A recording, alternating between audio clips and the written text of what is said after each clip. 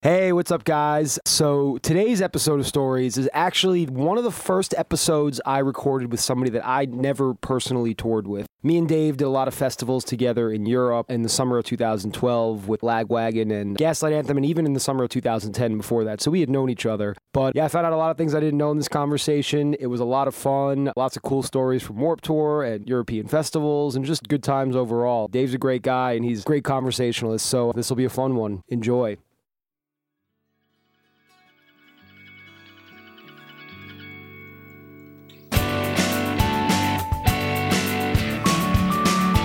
How are you, man? I'm good, man. Just locked down like everyone else. Yeah, I mean, shit. You're in. Are you in LA County or are you in Orange? No, I'm up north. I'm by San Jose, Monterey, like northern Bay Area. Okay, and you guys are like completely like locked down up there? Yeah, I mean, pretty just kind of like it was before, where you could go to the store, but pretty much just try to stay at home. And my wife works because she's in the healthcare biz, so she goes to work every day, and she has like since day one. Holy shit! What does she do? Is she a nurse or? Well, she's a psychiatric nurse practitioner. So. Oh wow, dude. She basically, and there's a lot of business as of lately, more than there was already, and there was a lot. Yeah, dude. Holy shit, man. That's crazy. But you guys have all been safe and like staying good. Yeah, I mean, she gets tested on a regular, and we obviously canceled Christmas for our family and all that. Yep. She's trying to do the right thing. You don't want to be the problem if you can help it. Yeah, it's one of those things where I think everybody's kind of just doing what they got to do. Yeah, I mean, fuck, our industry's pretty beat up, and it's going to be the last one that comes back probably. So yep, it's tough for everyone. I mean, especially you got crew and anyone in the biz is hit hard. Yeah, man. We're but that's the thing. That's the thing about the people in our business is we get hit pretty hard with stuff like this, but we always rise to the occasion. I feel like Yeah. It's a resilient bunch of folks, so Yeah, that's been our like MO. I mean, you got to roll with all the punches on the road, and I mean, you don't know exactly what's coming day to day, so you kind of got to take it as it comes and deal with it, right? So, but not getting any money, not getting work, and that's it's just just generally fucked up time for sure right now. So, but. We'll get through it. Yeah, man. I mean, but you've been doing something. You've been going to barber school, right?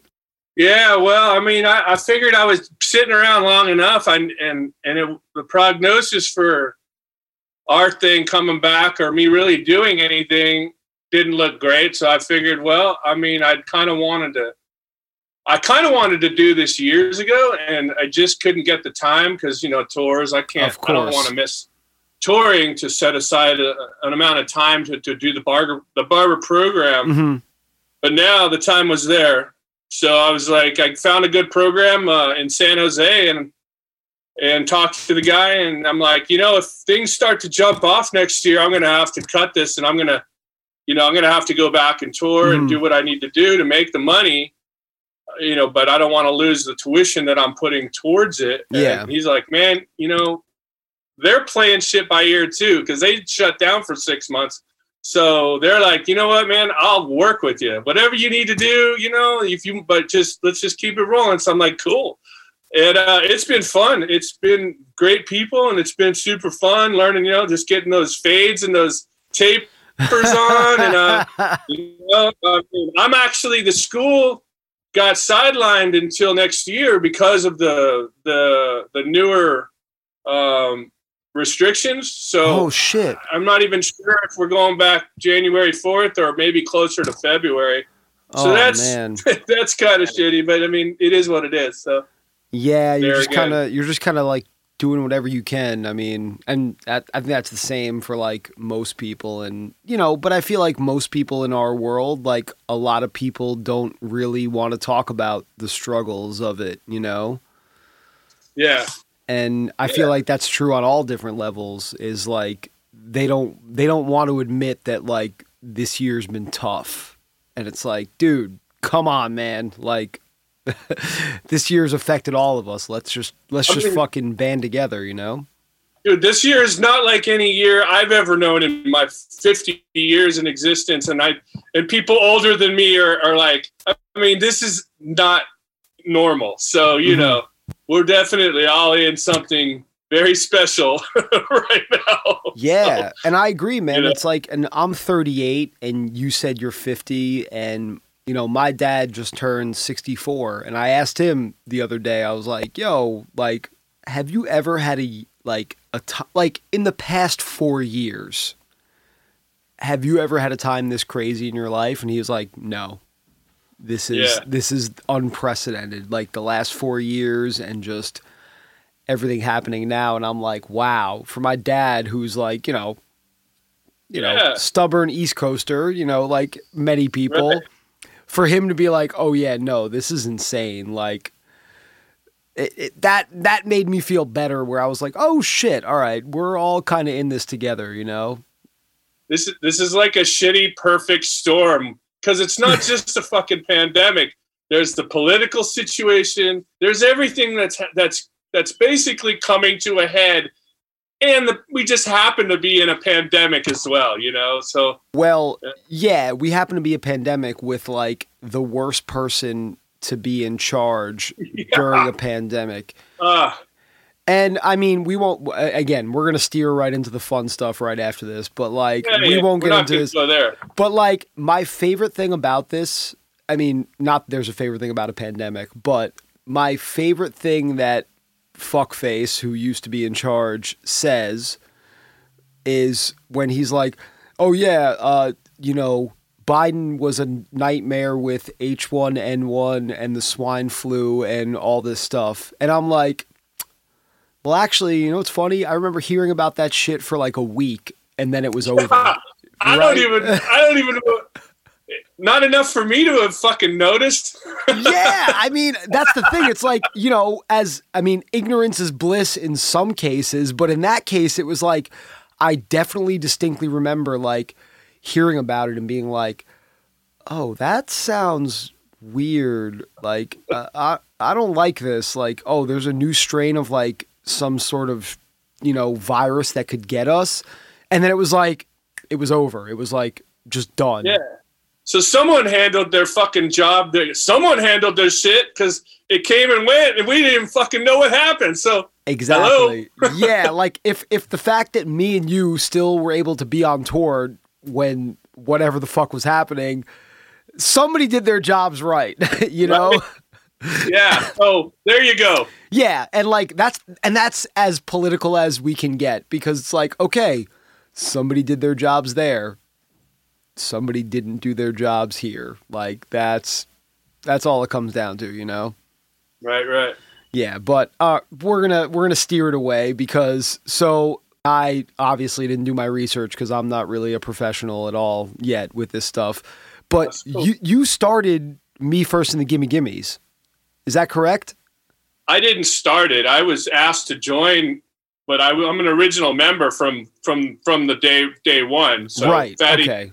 I saw Mike on the way to a show, and he asked me, he's told me about it and said, you know, we want to be in this band. We got, Caper was in it, and Chris Shiflett, and this guy Spike that worked in the shipping department at FAT. And I was like, yeah, I mean, I had just quit, I think, RKL. So I was I was about to get in, I don't think I was in Lagwagon yet.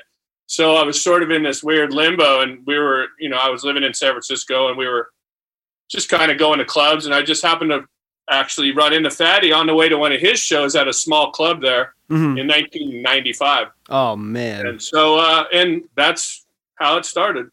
Dude, that's fucking insane. And obviously, like, it's taken so many forms over the years and had so many different members. Like, holy shit, you guys have like a cool history, man.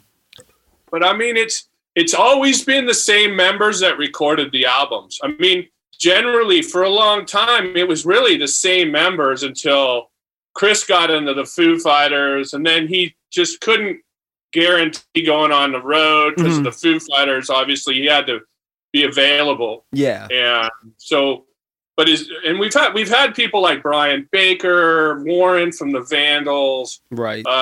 Chris Chaney, and then Chris's brother has been in the band like for 18 years. Mm-hmm. Scott, who's an absolute shredder, and he's plays bass for Face to Face. Yeah. So he plays just like Chris, or Chris plays like him. So that was just a perfect fit. And generally, Fatty kind of went his way to go do his musical. So then we had, like Jay Bentley and Eric Melvin and a couple different things there. But generally, the band had been, a pretty solid core of the band for a long period of time, and then some revolving stuff here and there. Yeah, like I definitely remember that, because I think when me and you met, it was definitely the summer of 2010 was when you and I met. And I'm trying to think of like the summer of 2012, because that was right before like fucking Badger worked for you guys. Yeah. But I'm trying to remember, like, were both of those like Lagwagon tours in Europe, or was one of them me first? Like, were you kind of like, I just can't remember that. Like, I've been thinking about that all day. They were probably, I'm guessing they were, if Kenny was there, they were Lagwagon tours. I don't think he did anything with Gimmies. No, Kenny wouldn't have been there, because I'm saying, like, when we met, like, it was like European festivals, and it was one of those things to where me and you spoke, and you were like, hey, can you do this Lagwagon tour in the fall? And I was like, well, actually, no, I'm like busy with Gaslight Anthem at this point, but my roommate is available. And that's how Kenny got hired. But I'm just trying to think, like, if like what band you might have been with at the time. Look, like, I can't even keep track. I mean, the Gimmies and Lagwagon tour simultaneously. I mean, sometimes we're doing doubles. Sometimes I'm touring with both of them in the same fucking year. I mean, yeah, dude, it's fucking crazy. There's a lot of gray area, especially because I like to have fun. So there's a little more gray area on those tours. Exactly. Which band I was with and what was happening. But you were out. So you were out with Gaslight. Yeah, I was out in Gaslight, and we met. So Billy, I still don't know Billy's last name, but Billy, your tech. Yeah. What the fuck is his last name? Oh God, I can't remember. I know, but it's Billy. Like, he's the shit. Like, Billy's been doing this for fucking ever. Like, he's been forever. He was ever with No Use for a Name and a million other dude. people. Like, yeah, man, he's been at it for a minute. But I remember, I think it was Rocco del Schlacco in Germany, and it was 2010, and it was one of my first tours with Gaslight, so I still didn't really know them that well, but like, it was one of those things where if I would run into somebody at catering, like, they'd be like, the Gaslight guys would be like, oh shit, like, this guy kind of knows people, like, Dude, I met you when I was playing with Hot Water Music. Wait, that's right! In 2010, because I played with Hot Water. Dude. And Brian came up and did Trusty. Yes, Trusty. He did Trusty Chords at was it Hurricane or Southside Festival? It was one of those two festivals, dude. We did one and we did both. So. Yeah, exactly, right? Yeah, that's what it was, 2010. Yeah, and dude, we like all like hung out on the ferry on the way back to England too. Like, dude, I think Chuck bought us all beers at like 6 a.m. on the ferry. Like, I remember like running into him, and like, obviously, like, Hot Water Music is like for dudes my age that are like 38 years old. Hot Water Music and like Lagwagon and bands like that, like, I'll say it, man, like, you guys are like the gold standard, like, and it'll always be that way. To like, it's just bands that kind of came around at a certain time in a young man's life to where, it means something more than most other bands. But with that said, we don't have to go too much into that, but like, yeah, running into Chuck on the ferry and being like, oh man, you want to have coffee? And he's like, well, shit, brother, I was about to have a beer. And you're just like, oh, we're having a beer then. Chuck's that was seriously, one of my favorite bands. Super stoked that I was asked to even sit in for George while he was in Against Me. And I got a chance to play with them, play those songs, hang out with Chuck and Wallard and Black and Addison, and fucking what a good time. That was one of the funnest years to have gotten to do that. Cause just a bunch of characters, first of all. Oh yeah. Like Christ, Reagan's like the funniest fucking guy. When you come up to him and if he's having a few drinks for the cataract, if he's having a few sips of JMO or whatever it might be, hold on, it's about to get fun. Oh, dude, like the nights on the bus on that like revival tour we did, where it was, oh god, dude, it was Chuck, Dave Haas, Dan Andriano, and Brian Fallon, and it was like, dude, that tour was just holy fuck, man! Like just the amount of fun. Heard. It was amazing, dude. Matt Stanky, right? The guitar tech. I know if I saw him, I recognize the name. Yeah, you know him if you saw him for sure. But he was on that tour, and like, oh my god, dude, we had like all of us just had such a fucking blast. Like that was when Dave Casey Kress. Do you know Casey? Casey was he doing sound? No, I do know Casey, but that would have been a different tour. He was. Okay. We had a different.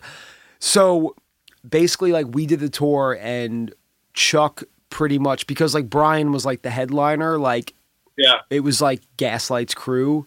So it was me and our sound guy and our tour manager, and then Perkins, who played in the Horrible Crows and shit. So it was like one of those things. Like it was like, and we all knew each other. It was just fucking, dude. It was so much fun, man. Fuck. Oh, I heard some stories from some of those revival tours, and it's absolutely. What a good time, and what a cast of characters. Yeah, man. You got all those guys, such amazing talent, and just super fun. Yeah. Great music, just good times all the way around. Oh, dude, yeah. And it was like, that's the thing. It's like, I don't, you can look back on some tours and be like, oh, this tour sucked. This guy was an asshole. But I definitely, like, now that I'm looking back, like, the fact that we don't have it anymore, I'm looking back and like, I don't remember the dickheads for the most part. Like, I just remember like the fun shit. Like, and I don't know, it's like, it's cool to like be able to look back and just not have to dwell on any of the bad shit, Man, I can't, done a lot of tours, and obviously you got to be happy just to be able to do this for a living. So, I did construction. So with that meter, every tour was great. And some of them were especially better because you just happen to have a great crew of people with bands and crew people that were just awesome. And you just had a good time every single night, it was like hanging with bros every night. It doesn't get any better than that. No. And like that, like Meat Badger. He was just, it's just like family, man. You just added another family. It's awesome. Hey guys, here at Stories, we support family-owned small businesses. With that said, we want to promote our friends over at Purgatory Roasters in Middletown, Connecticut, and they want to give you a discount on their amazing coffee. Use the code STORIES for 15% off your purchase at purgatoryroasters.com. They are open for in-person service as well at their facility in Middletown, Connecticut. It's in the Factory Square building. So if you're on the East Coast, check that out. Also, they're all about punk rock and skateboarding, and I'm all about both those things, and I love their coffee. It is amazing. Check it out. Get the discount. 15% off Stories, purgatoryroasters.com. And I remember, like, on our stage, it was like, it was the Prodigy headlined, and it was you guys, and it was Gaslight. I think Frank Turner might have played too. Like, fuck, I don't even know. But I know, like, I don't know if No Use played what year did Tony pass? Was that 2012? Yeah, 2012. Shit. See, I wish I would have known, like, but in 2010, I know, like, for a fact, like, Billy was there, and I don't know if he was with you guys or No Use. You know what's weird is we did a tour together. One of the last ones we did with them, which was like 2010 or 2011. Mm-hmm. We did a European tour, I know. So Jesus, it could have. I mean, I somewhere in there. I mean, I can't quite figure it out, but yeah, it was right near the end there. I think it might have been actually 2010, because if Billy was there, like, he would have been there with No Use, because he had been and you know, Mike, the tour manager, I'd known him forever too. Mike Leonard? Yeah, Mike Leonard. Oh man, dude, I know Mike Leonard for a long time. I've known him. That is a solid motherfucker right there. Honestly, like, even looking back, because I met him in 2005 and he was tour managing Sugar Cult. Remember that band? He was tour managing them on a tour that I was on. And I remember always, like, looking at him and being like, this guy is kind of a good guy to look up to. And I like, and again, like, you know, even to this day, like, I still, like, look at things like I learned from that guy, like, back in the day, to where, like, you know, it's like some of that shit, like, sticks with you, man. It's fucking great. Yeah, he's I'm going way back. I mean, Jesus. Mike Leonard is one of my favorites. One of my favorite humans for sure, without a doubt. Yeah, he's fucking, dude, he's great, man. And, like, you know, he's been doing it for a long time, man. Yeah. I remember one of his earliest tours when he was out with No Use years ago, because when we toured together way back. Like when I first got into Lagwagon in 95 and we started touring for Haas, and it was like 96 and 97, I think, or maybe some of 95. I mean, we went out on a tour with Screw 32 and No Use for a Name and like Limp. And, oh, wow. And it was, Chris was still in the band playing guitar. He hadn't gotten into Foo Fighters yet.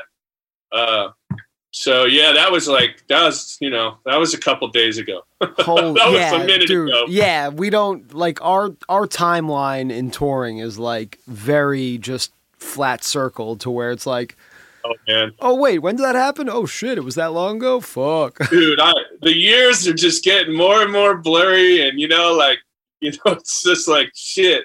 Sometimes I don't even think I want to acknowledge the timeline as it actually is, because I'm like, oh shit. Yeah, it's like we're aging ourselves. It doesn't seem like it. Some things don't seem that long ago, man. It's weird. Nah, man, I totally agree with you. Like, there's so many things, like, even with, like, the No Use thing, like, dude, it was Warped Tour 2005, and I was touring with Hawthorne Heights, and our bus had broken down because, you know, in 2005, buses broke down all the time, unless you were fucking whoever the fuck, like, big name. Brutal tour. Yeah, Warped Tour. I mean, dude, I did Warped Tour from 2005 to 2009, and, like, once I had the opportunity to never do it again, I never did it again. I was like, all right, cool, I'm done.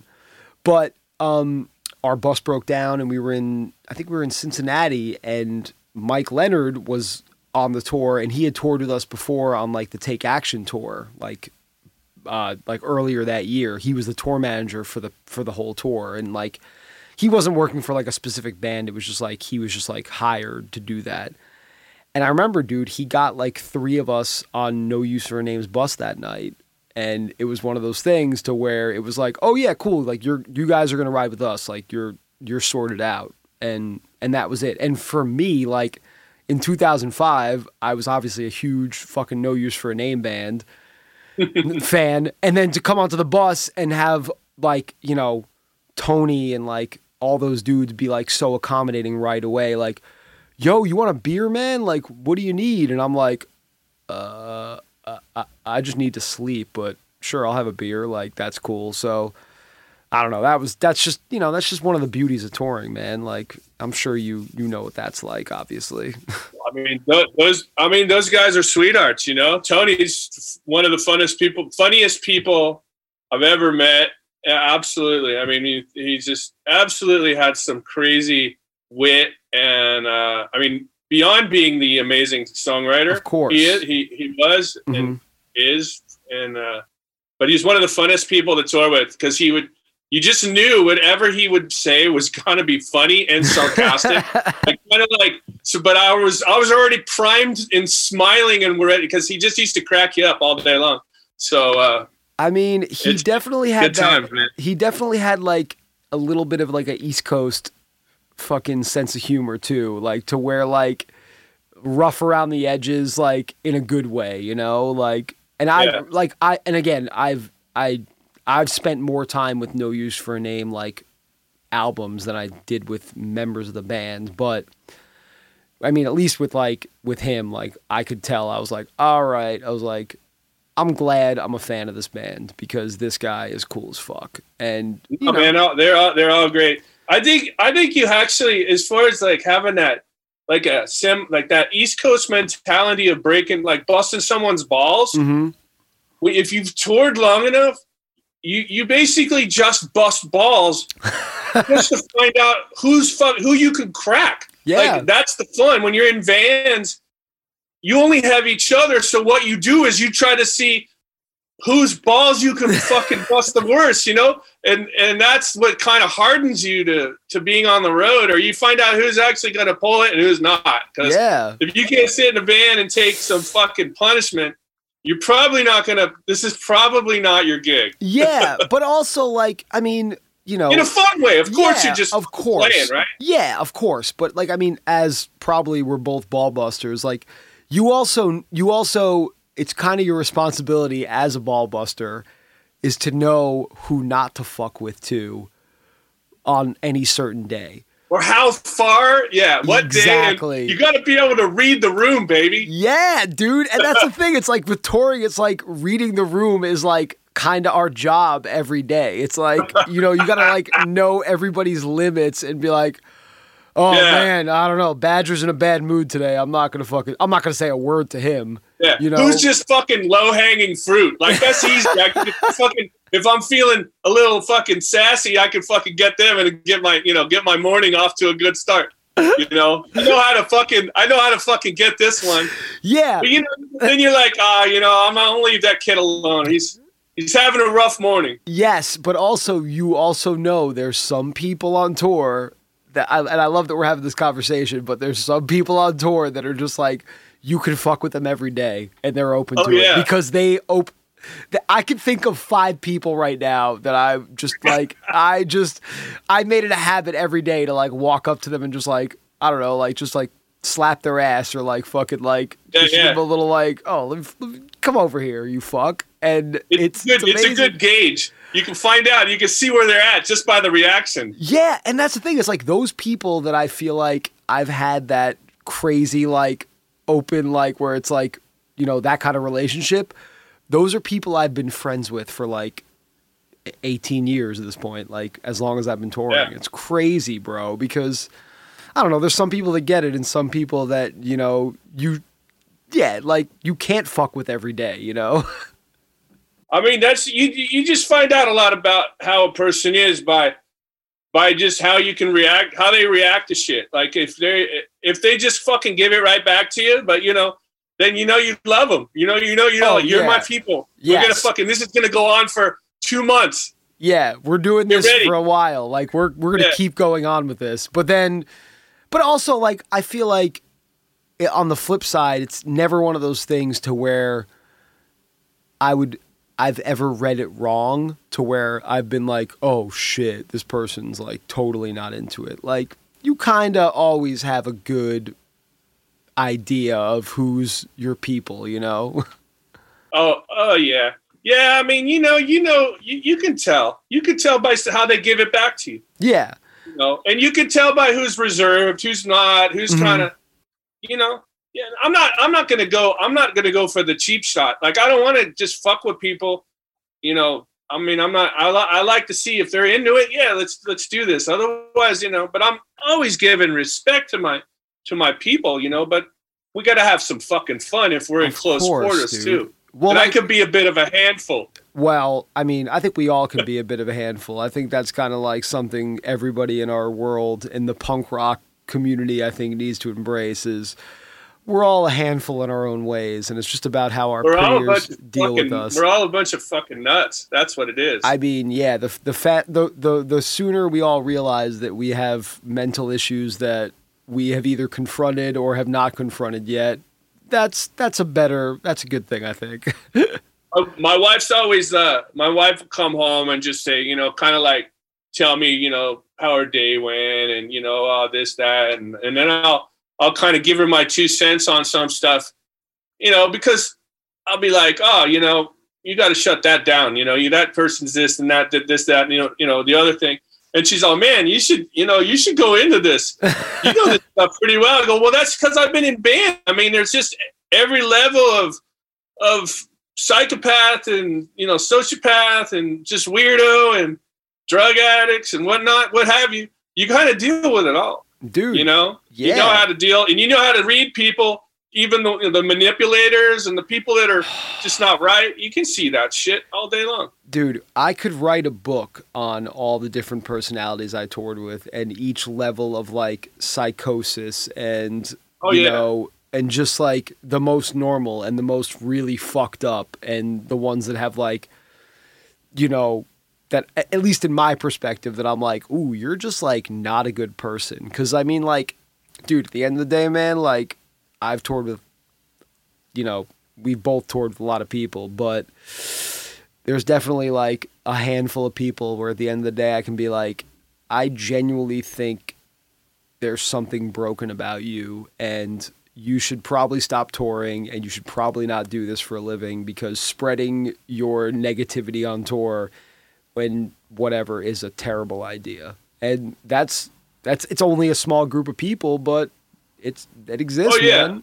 Oh, there's definitely that out there. There's definitely some miserable fucking people that definitely, for whatever their reasons, and, you know, we know who they are and whatever, but of course, you know, the rest of us just sort of, you know, make our way and do our thing. And there's, I mean, yeah, I don't know.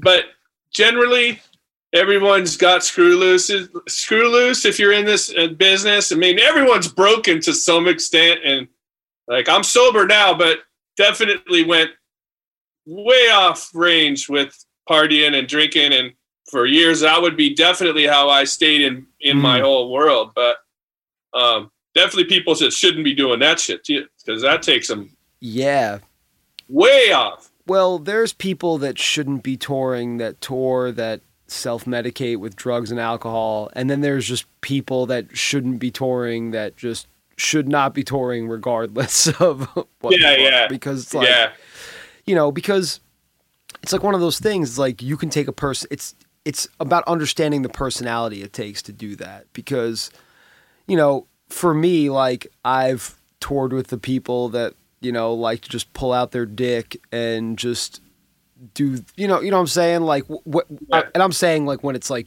a bunch of dudes around. I'm not saying like in a bad situation, but I'm saying, you know the kind of guy. There's the certain type that like is like, oh, pull that dick out. One in the bunch. Yeah, there's always one. And to me, it's like that was never something where I'd be like, oh God, like I'm offended, but it was always one of those things I'd rather not see. And, you know, to where, you know, when I can do a tour where there's nobody pulling their dick out and running around the bus, I would prefer that. You know what I'm saying? Yeah.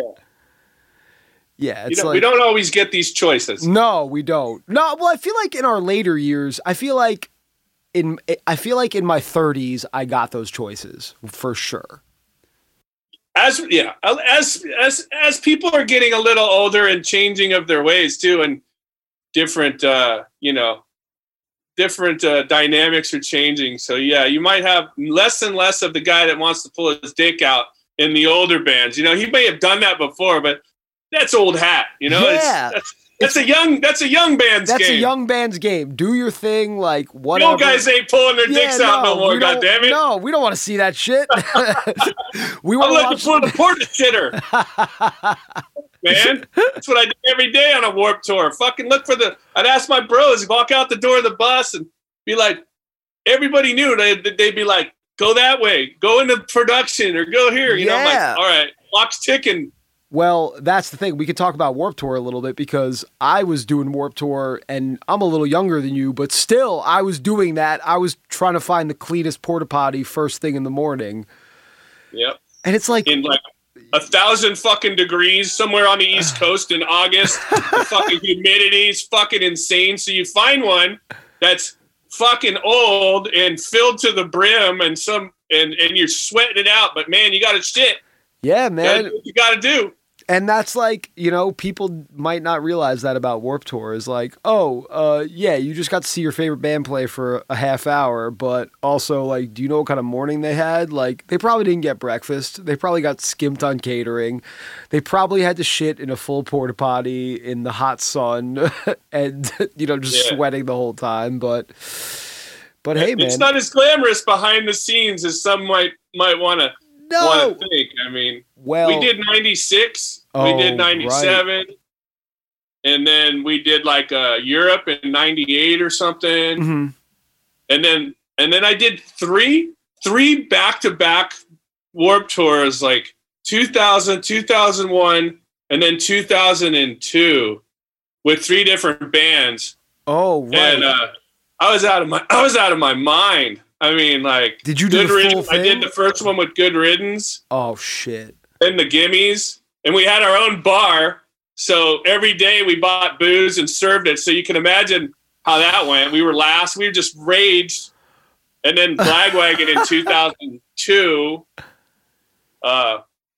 So, I mean, I was basically ready to – I pretty much had to dry out in 2003 because – yeah. Not to mention all the other tours we did, but Jesus Christ. Yeah, it's like that was like – yeah, you guys were just running and like – fucking dude, and you were in like what 3 different fucking bands, like, or playing with 3 different bands, like that's insane. I mean, dude. It was great, you know. It was like I knew that you got on a Warped Tour. That was almost 2 months of solid touring of a half hour a day, and like, you know, you knew what to expect. Yeah, exactly. And you know, for you guys, it's like you guys definitely had it pretty good on the Warped Tours because, you know. Well, some bands, like when I was playing with Good Riddance in 2000,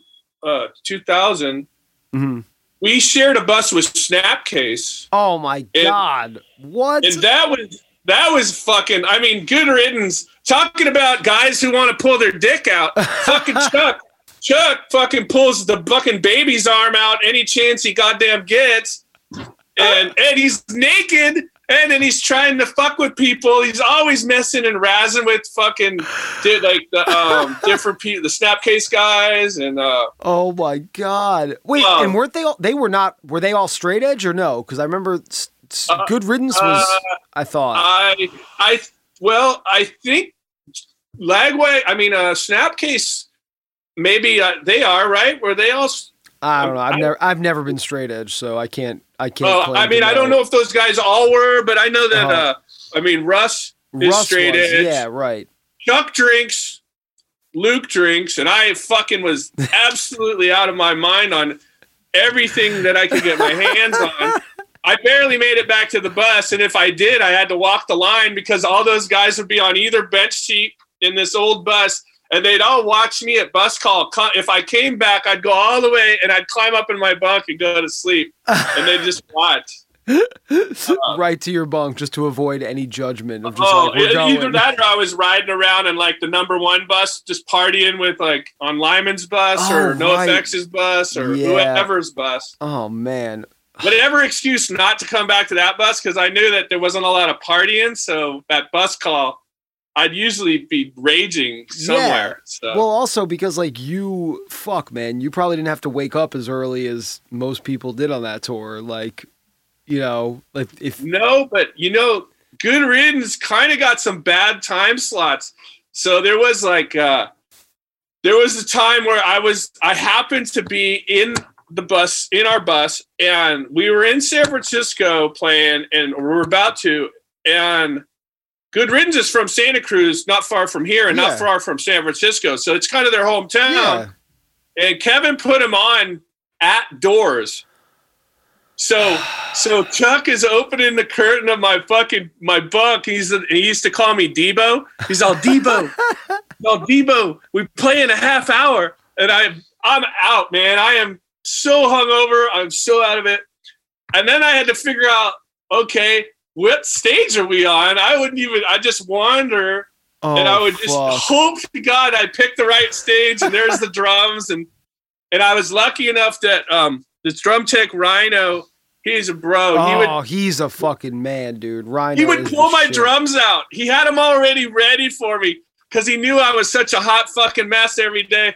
He was such a bro, and so I would get up there, and I just fucking was like, all right, here it goes. I mean, that was a brutal show because it was at Doors, and they went on practically at Doors. Dude, you know what's funny is, I mean, it's not funny, it's kind of annoying, but I feel like Lyman did that a lot. And again, I don't really know Lyman personally at all, so whatever. Like, he could be. Yeah, I felt it was kind of a mean thing to do to a band should have had some respect because, Good Riddance been around a long time. That's their hometown. Their family wasn't even there yet. Yeah, man. That was fucked up. But, like I said, man, I've done Warped Tour a few times, and I feel like, maybe it's not Lyman, maybe it's somebody else who's doing the schedule, but I feel like that happened a lot to where it's like, we're in Philly today? All right, cool. Circus Survive is going to play at 12:30.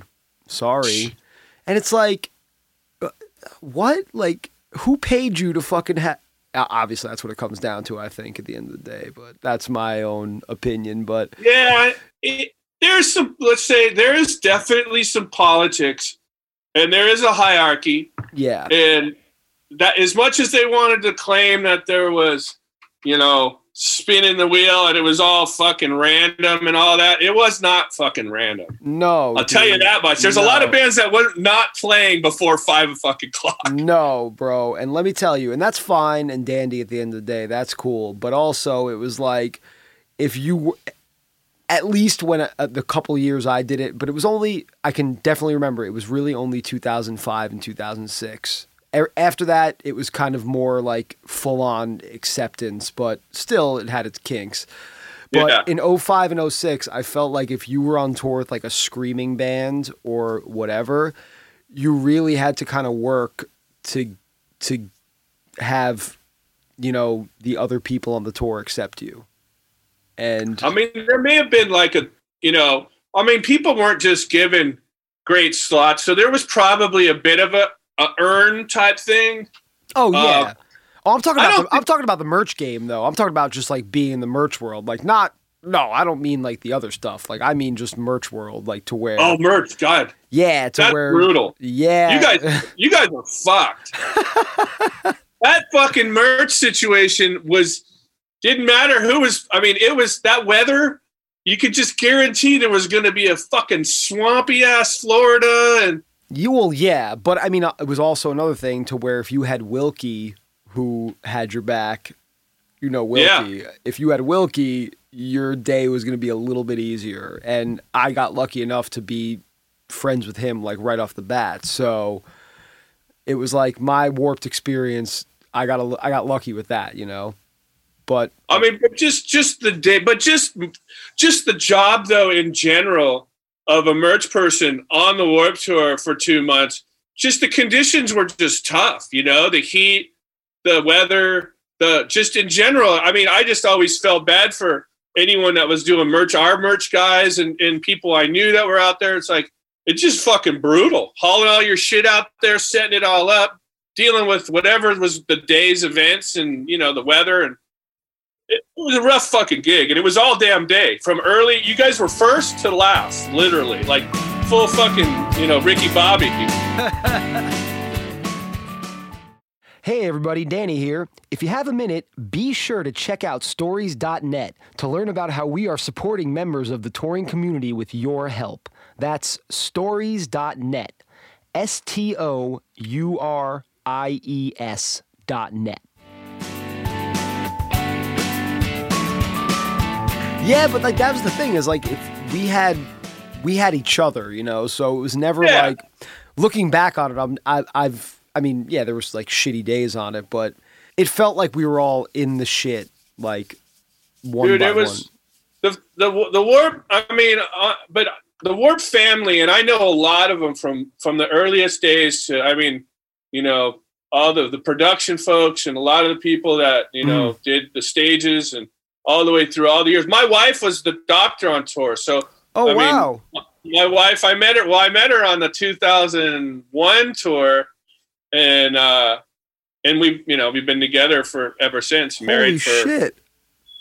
What the hell, 16 years. 16, yeah, she's not here, but yeah. So I mean, the funny thing is like she's, you know, I'd follow her around. She'd fix people up. She was doing a lot of all the skaters. She'd have to be there, and and then obviously all the motocrossers. Yeah.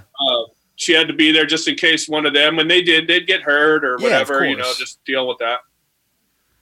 Dude, that's fucking dope, man. And you met, and wait, did she only do Warped Tour that year, or was she on other ones? No, she had been there since day one. I mean, Laura had been there since Nurse Laura, so she'd been there since like 95. Holy shit. She used to take a couple months off. She'd stockpile a bunch of meds that what do you call it, samples and stuff. Put together a box of samples for different things, and then she'd go out on the tour, and that was her yearly thing, you know. And dude, that's awesome. So she'd work full time during the year and then do that during the summer. Yeah. Wow, dude. Holy shit. She was kind of used to that, because I mean, her, you know, so her ex-husband was a skater, so. Okay. She had done a lot of these kind of events, and a lot of, like, you know, all that Triple Crown, all the different stuff, skate camps, and, you know, so she was used to extreme sports and all that kind of stuff. Damn, man. I don't know how anybody gets used to extreme sports, because even to me, I look at that still and I'm like, it makes my nerves go crazy watching that, because I'm like, oh my God, this person is flying up high in the air and just landing on his bike somehow. How the fuck is that happening? Like, it freaks me out, dude. Yeah, speaking of fucking psychopaths, those guys are a good time. Dude, oh yeah, I bet. I mean, like, that's the thing. It's like, you doing Warped Tour, you get to hang out with those guys, and holy shit, like, some of those guys are fucking just, and these are not my stories to tell, but holy shit, some of those guys, the shit they do and the shit they just wake up in the morning for when they're up, like, I'm like, how did you do all this shit hours ago and you're awake? And it's crazy, bro. Yeah, I spent a lot of time partying with those guys on the 2000 tour when I was doing Good Riddance. I was hanging out with a bunch of those guys, Twitch and Scummy and Bo Manley, and oh wow, okay, raging in their bus. Matter of fact, one night we were in their bus. I was cruising with them from one place to the next, and we were partying, and their bus driver is pretty much over the raging parties that went on in their bus. But so he did something that's very unprofessional. He like tapped the brakes, and there was like a little pony wall that divides the end of the bench seat to the stairwell for the bus. Of course. Yeah. I fucking did a flip and landed on my feet, wasted. He tapped the bus so the thing jerked, and I fucking flipped into the fucking wheel well. It happened so fast, I didn't even know what happened, and I was like, holy shit. And everyone was like, whoa. I'm like, well, if any time there was a bus to do that on, it would have been the one with these guys. So yeah, of course, dude. That's amazing. And that was before anybody could have filmed that too. That's annoying. Oh yeah, no one was filming shit. Thank God, too. Well, I mean, you would have looked badass as fuck, though. Yeah, but there was a lot of shit that people were filming shit. That probably wouldn't have been good for anybody. Yeah, I feel like that was debauchery and whatnot. Yeah, like there was that's definitely a consensus for how it was back then, to where it's like, we're glad iPhones didn't exist back then, because there'd be a lot of fucking idiots doing like, Oh, yeah. oh God. A lot of blackmail. Yeah, like Badger has about a lot of blackmail for most of not anything like it's mostly just like our friends. It's nobody like on any sort of like big level. It's just like he could blackmail a few of like his close friends with like stupid VHS we took in 2000. Silly shit. Yeah, exactly. All silly shit of just like most of us just being overweight and dressed like complete asshats because we thought that fucking Refused and fucking Thursday were gonna save the world. Which is no disrespect to those bands because they're still fucking awesome, but you know, obviously Totally. a little different back then. Man. So, dude, what would you say your favorite festival is? I know you have a lot, but that might be a loaded question. But if you had to pick one, gun to your head. My favorite. Well, I mean, my favorite festival. I mean, there's so many rad festivals in Europe, and but I mean, if I had to honestly pick, I mean, Warped Tour would have probably been mine. I have so many memories, and I spent just so much going on. I mean, I met my wife on it, so I mean, I'd have to pick the Warp because it's just got a lot of things happen and a lot of memories that I really can actually still remember. Yeah. Actually. And would you say like Warped Tour was like not quintessential, but would you say it was like a big part of, you know, Lagwagon and Me First, like getting to the level they've gotten to? Or I mean, I don't know. From my perspective, they would have gotten to it on their own, but I'd like to hear what you think. Well, I mean, I think it was at the time, like 96 and 97. And then I don't know. I don't remember when the Gimmies did their first one where we did partials. Like we did a 96 West Coast, 97 East Coast with Lagwagon. And I think the Gimmies did some kind of little bits here and there. But yeah, that was like of our scene, at least Lagwagon's particular, the Fat Thing, the end of the 90s was kind of the pinnacle of that thing. Like it's when I think Lagwagon Haas came out, then Double Platinum. I think it was sort of the pinnacle of that particular genre. So Warped Tour happening at that time, just sort of coming up. I mean, yeah, those were the days, you know. That was the Warped Tour was getting bigger and bigger, and our bands were doing really well, and so yeah, I mean, it had to definitely, especially in the U.S., because that was a great tour. I mean, the U.S. didn't have a lot of festivals. We played tours. We toured the countries, but we didn't get to go do festivals in this country. There was none. So that was probably a huge part of in getting to tour with all the different bands. So that was really quite a thing, I think. Yeah, man, and it was like definitely like, you know, it was, and even when Warped Tour kind of ended, it was still like its own thing. Like it was like there were so many like, you know, one year you could have Bad Religion doing the whole fucking thing, and you know, Bring Me the Horizon was the other like co-headliner. Like where they're both completely fucking different, but you know, I mean, they definitely bring out their own crowd. That's for sure, because you know, Bad Religion fans, for a fact, are going to see a Bad Religion show when it's in town, and same with, you know, a band like Bring Me the Horizon and stuff. So I think Warped was always good at marrying that, and, you know, I might not have seen it back in the day when I was younger, but now that I'm like a little older, I'm like, oh, wow, that was cool how they just kind of just, you know, united everything, you know?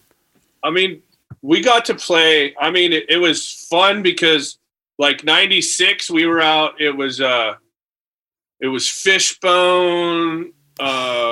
I think NoFX and like Pennywise and Rocket from the Crypt. We played with, I think, Hot Water, did some shows. It's Deftones. Fucking their first album came out. I mean, it was crazy because it was like an interesting collection back then, but at the time it was like, Jesus, Fishbone was one of my favorite bands growing up, and I got to meet and hang, and it was pretty goddamn great. I mean, you know, getting to hang and see all these bands just like I think it was one of my first real festival tours too, of any real sort, because I was just getting into Lagwagon, so we were just about to go start doing festivals, and so yeah, it was pretty awesome. Yeah, putting all these different bands together. And like, dude, yeah, man. I mean, like to the credit of that tour, like they definitely pulled it off. I mean, like, there was some times where there was a little lacking on the bands that I thought were good, but again, that's my opinion, so it's like whatever. But I definitely Warped Tour definitely like made me fans of a lot of fucking bands where I'm still listening to them to this day, and I'm like, all right, that was definitely because of Warped Tour, like 100%. Yeah, it's like a sampler. It is. It's like, yeah, and especially like working on it, it's like you just have like this real life sampler to where like you have to hear these fucking bands every day, whether you want to or not, And it's like some of them, I won't mention their names, but it was like, fuck this. But then other ones, like, dude, like that, it was 2005. I think it was MXPX and fucking No Use. And like, it was like, those are the bands where I hadn't really been exposed to them, or I hadn't really listened to them as much as I like, as my friends had listened to them, but I've always heard about them. But I was seeing those bands every day, and I was like, fuck.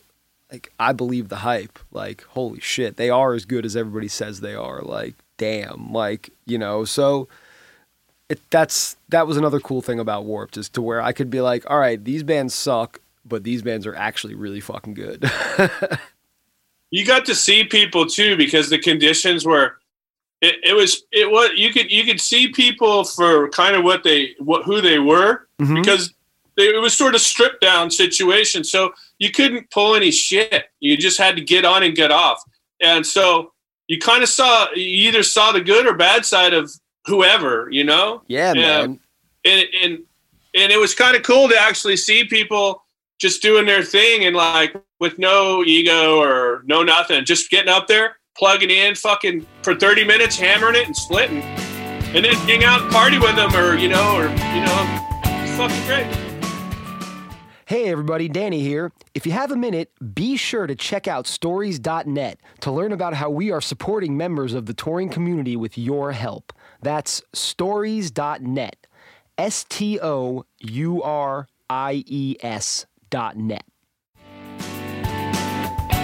I feel like the barbecues on Warped Tour were a little like, they were fun, but it was like, for me, that was like a little too many people. To where I was like, all right, this is a little too much. I'm going to go and find the people that are playing CeeLo. You realize we started the barbecue, right? Lagwagon in 96? No fucking way. Well, we were in our shuttle bus, and they wouldn't even, like, they tried not allowing us into where the bus is parked, and the catering was fucking terrible. I mean, it was a guy fucking stirring one of those big igloo things of Gatorade with his fucking arm and a hose of water. We're like, fuck that. Oh my God. We would just go get food, and we have a barbecue, and we would barbecue in the parking lot. Cause at the time, like, we're like, fuck, no one's fucking hanging out. Like, let's just do what we do. And we fucking started barbecuing, and the barbecue became a thing. We got people to hang out, cause like, people love to hang at barbecues. Let's just do that. Holy shit. So you guys started that shit. Yeah. Our tour manager, Carlos, Brazilian guy, and my roommate. Yeah, he's the fucking, yes. Fuck my roommate. And that's what we did at home. So we're like, yeah, let's just fucking barbecue. We bought fireworks. We got a lot of trouble. But, we kicked MTV out of our barbecue because they tried to, in 96, our last day at Red Rocks, we were barbecuing, and MTV was poking around, and I think it was like that Kennedy chick, and they were trying to come in, and we were like, speaking of dropping your drawers, me and Byron from Pennywise, we didn't want them to come in. It's like, you know what? We're not your fucking type. So why the fuck we want to let you in on our barbecue? Like, why do you care about us? You don't fucking care about us. So we were like, we just made it so they wouldn't come in. And it was we did that in 97 too, I think, on the East Coast. Holy we tried shit. to do something like that, and then and then it kind of took off from there. Well, I mean, like, yeah, like, because, like, I mean, I did it, like, in 2005 for the first time, and that was only, like, you know, less than 10 years later. And that was, like, a thing to where, like, I forgot how they did it, but it was essentially, like, they would have a band that, like, they would only be able to play at night if they did the barbecue kind of thing. Like that. Yeah, they did something where a band had to pull the barbecue and do the barbecue. Yeah, like a band had to do all the work and just do that. But, I mean, at the end of the day, it's like, if that's all you have to do, that's not that bad. I mean, barbecues are fun, you know, and Fletcher was a huge, he loved having the barbecue, so he would contribute money to it. And, yeah. You know, he loved being a part of it, and no effects. I mean, so yeah, it was a good time. Yeah, man. I mean, dude, yeah, I wish I would have been around for the barbecues back in the 90s, like in the late 90s, because the ones we had were, oh man, there was an incident once, and I won't mention any names, but it was, and I won't mention years because this might give away a little bit, but it was a year I was on there, obviously, and it was a regular security guard, like a security guard that had been on there for years. And I had always had like a good experience with this guy. I mean, we could text side talk about who exactly it is. But it was, you know, great guy, like me and him had a rapport, like cool. And it was one of those things where me and the guy in the band I was on tour with, very handsome guy, like kind of like an alpha male kind of guy, like to where like not to where he's doing it on purpose, but to where it's just he's one of those guys, like he's super tall, he's just like very like handsome, but like also like very nice and very like very well spoken. He's you know, he's a man's man, you know, in the best way possible. And me and him were walking to the barbecue one night, and this security guard, like, we could smell the booze on him. He was a little bit drunk already, and he shouldn't have been being a security guard at that point. And he, like, essentially, like, tried to pick a fight with the dude from the band, and obviously the dude from the band, he was very chill about it and was just like, yeah, yo, listen, man, like, if you're going to make me go back to my bus to get a laminate, like, go fuck yourself. And then the drunk security guard obviously, like, spoke up a little bit and was getting shitty. But, again, cooler heads prevailed, and it ended with, like, you know, the guy I was with being like, yo, you fat fuck, like, fuck you, like, he totally like lost it. He just like let it get taken over, and he was like, fuck you, you fat piece of shit, like you drunk fuck, like I can't wait to like report you, like not report him to anybody, but basically to be like, I'm going to tell some people how you acted tonight. Yeah. But it was one of those things, the next day it was like completely nipped in the bud, and you know, it was one of those situations where it was so stupid, and like at the time it was just like, why is this fucking happening? Like, Jesus Christ. But it was also, you know, that's when testosterone gets out of control on Warped Tour. That's, I feel like, a best case scenario.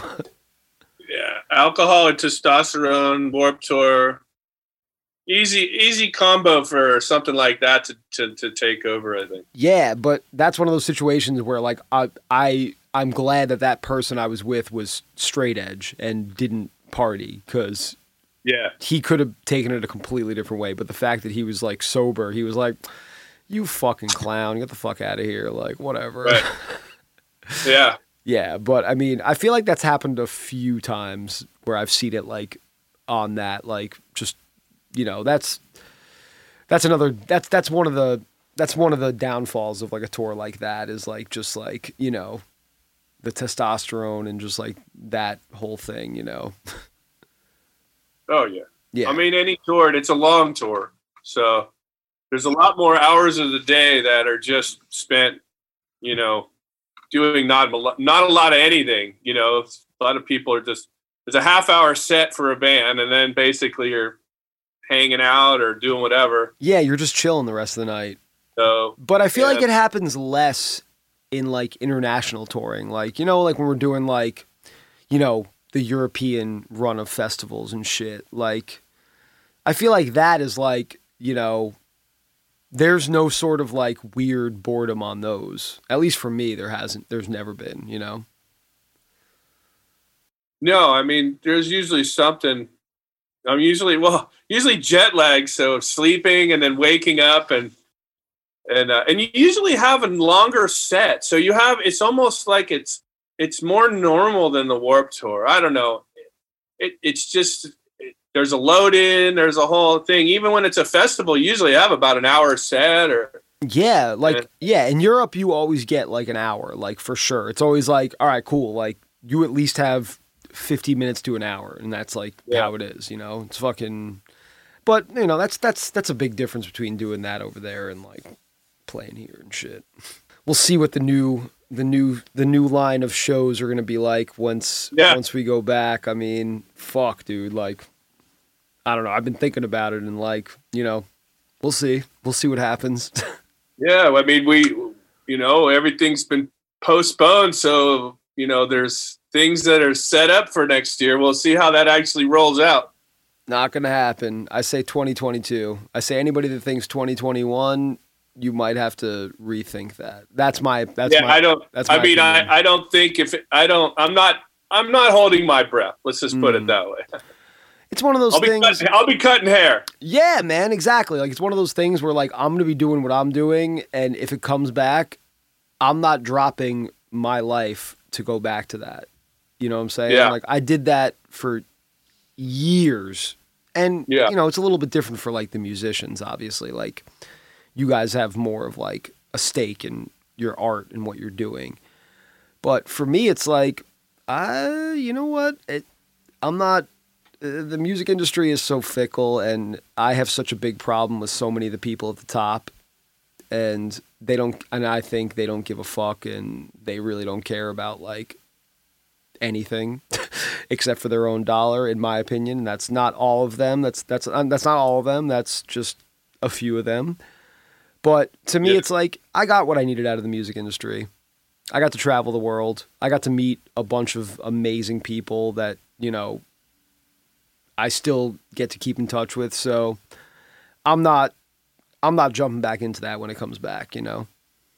Hey, if you don't need to, you know, I mean, it's definitely in like, who knows how it's going to actually happen and what the changes are going to be, because I've heard some kind of disturbing stuff about how, you know, certain companies that basically own all the clubs are going to be changing some of their pricing and their ways about things that aren't going to be good for bands to make up all the loss. Oh yeah, and that's the thing. So it's like, I've heard that's going to make it even worse.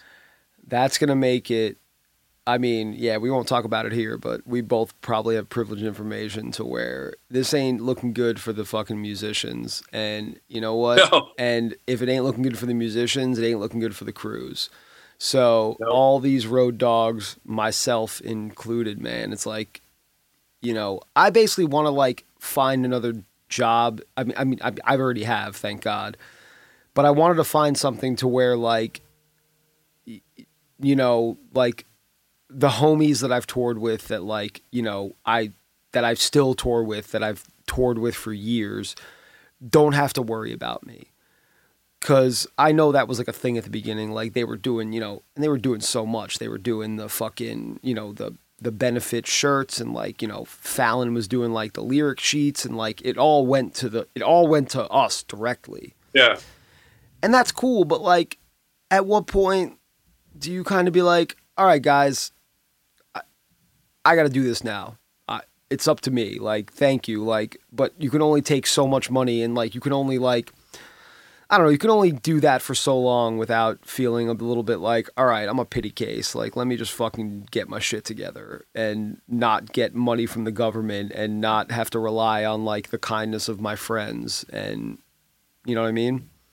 That's how I felt about, I mean, I've been kind of it's just sort of the reality of the situation, and not that cutting hair is making me money, but I kind of thought that, well, at some point, it will. So I got to take advantage of it now, and sort of I'm kind of playing the long game on that. Yeah. Because I figure, well, if I do go back to work, I could take all this shit with me, and I could do cuts on the road, or I can come back and I could cut locally or mobily, or just another thing to do. And I'd always wanted to. Yeah. So, because I was like, yeah, I can't sit around. Like, I'm not making money, but I'm not doing anything. I'm not making any progress.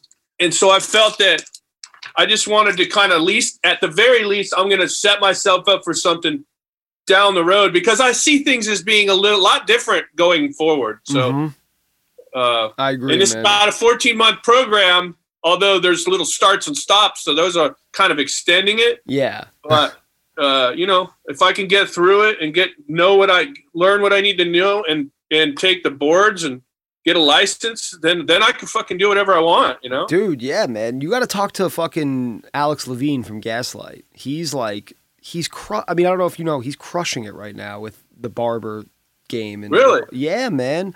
He runs that Idle Hand Collective thing. I don't know. Check it out. We'll talk on the side, but he's killing it, man. You gotta get in there with him, man. He's great. I know a few guys. Johnny Rio that played with the Street Dogs. He's a barber in Texas. Dude, yes, that's right. My friend Limo, who used to work with NoFX. Right, Limo, the giant guy, right? Yeah. He's cutting hair. I know a few more people. When I posted about it, a lot of people came out of the woodwork, like Little Chris from Bayside. Oh, yeah. He's I didn't know. Then there's all these fucking people that I know, but I didn't know they were barbers or did this. So it's been kind of a cool little collective of people. A lot of support. And it's rad. I mean, I think it's a fucking amazing occupation that has a whole hell of a lot of history. So it's pretty cool. Dude, I agree, man. And that's the thing. It's like Little Chris. Like, I forgot that he was even doing that because he's been doing the coffee roasting thing for so long. Yeah. And it's like, oh yeah, I'm like, shit, he was a barber. Like, holy fuck. Like, I didn't even know he was a barber. Yeah. I mean, I'm sure he probably forgot he was a barber too.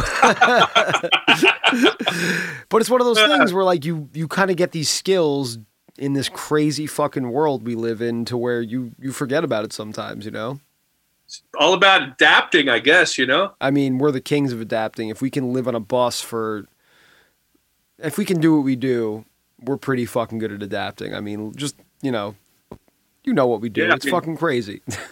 It's all about just doing what you got to do. I mean, I'm back in a different situation than I've been in 30 years with a lot of younger folks that are, I mean, it's weird to fucking walk into that after the 30 years of playing music. And I'm in like a classroom or a barber setting, but it's just a world that I haven't been a part of. Uh-huh. And, but whatever, it's fucking rad. I'm about it. I'm all about it. And I'm looking to learn. So, everyone's been super supportive and cool in this class too. So, I mean, all the students and the instructors, everyone's fucking really cool. So that's great, man. That's get this shit done, dude. Yeah, man. That's good to hear. It's like, you kind of forget how like the local community is, like how good the local community can be. Like when you've been on the road for so long, you kind of come back and you're like, I mean, at least that's what I'm going through now. I'm like, kind of like, oh man, I love seeing these people every day. It's fucking dope. Like, this rules. Yeah, I forgot what it was to be like. I did construction and I went into an apprenticeship when I got out of high school, and I did all that kind of thing. And that was a long fucking time ago. And then I've been lucky enough to play music and make a living all these years. But now it's like, it's such a trip to be in a class, just not even anything that's attached to music. Like, I'm like the bottom of the fucking totem pole. Yeah. Brand new guy, greenhorn, like, just trying to fucking learn what's up and but it's cool to be that guy. It's cool to be totally out of my element and fucking in another one. Just, it's kind of good it's good to learn shit. And if it becomes a thing, that'll be good, because I can be an old man barber. Yeah, I mean, I look forward to being an old guy in a shop Yeah, cutting man. hair, telling stories. Dude, and that's the thing. It's like, and you have so many stories to tell, I'm sure. Like, God, like, I mean. I just got to learn to cut hair. No, you got this already. You got this. I mean, I wish I had a head of hair you could practice on, but there's nothing up there. It's all gone. I got a beard if I grow it in, maybe, but. I'll tighten it up. Yeah, tighten the beard up when I grow it back in. But yeah. The top of the head, I don't know. I got nothing for you up there. But hey, man, I'm gonna let you go here because we're almost at an hour 15. But I think me and you could definitely do another one of these days for sure. Part 2. Yeah, we got to do. I've been having part 2s with almost everybody, so this could be fucking great. But yeah, like, thanks, man. Dude, thank you, man. Like. Fucking Badger's the one that got this to happen, but I have a couple cool stories I could tell in the next one that I'm just like thinking about right now that are just like funny as fuck. So we'll save them for the next one. Save them for 2. Yeah, and we'll get back to it. We'll start it back up again. Exactly. It'll be great. Well, yo, dude, thank you so much, man. I appreciate you, man. I hope you have a great night. Happy New Year, and stay healthy. Dude. Good things to the family. Good vibes, yes. Good vibes to everybody. Let's just put that out in the world. Good vibes to you. Good vibes to me. Some good vibes to Badger, maybe if you, I don't know, whatever. But good vibes to everybody. Dude, hell yeah, man. Well, yo, thank you so much, man. I appreciate this. This is a fucking honor, man. No, dude. All mine. Thanks for having me. I appreciate it. Dude, hell yeah, man. We'll talk soon. Take care, buddy. Peace. Stories, an all-access podcast, is hosted by me, Danny Del Donuts. It is produced by Kenneth Fletcher. Our theme music is Storms by Personnel. Learn more about what we are doing for the touring community at stories.net. That's stories.net, STOURIES.net.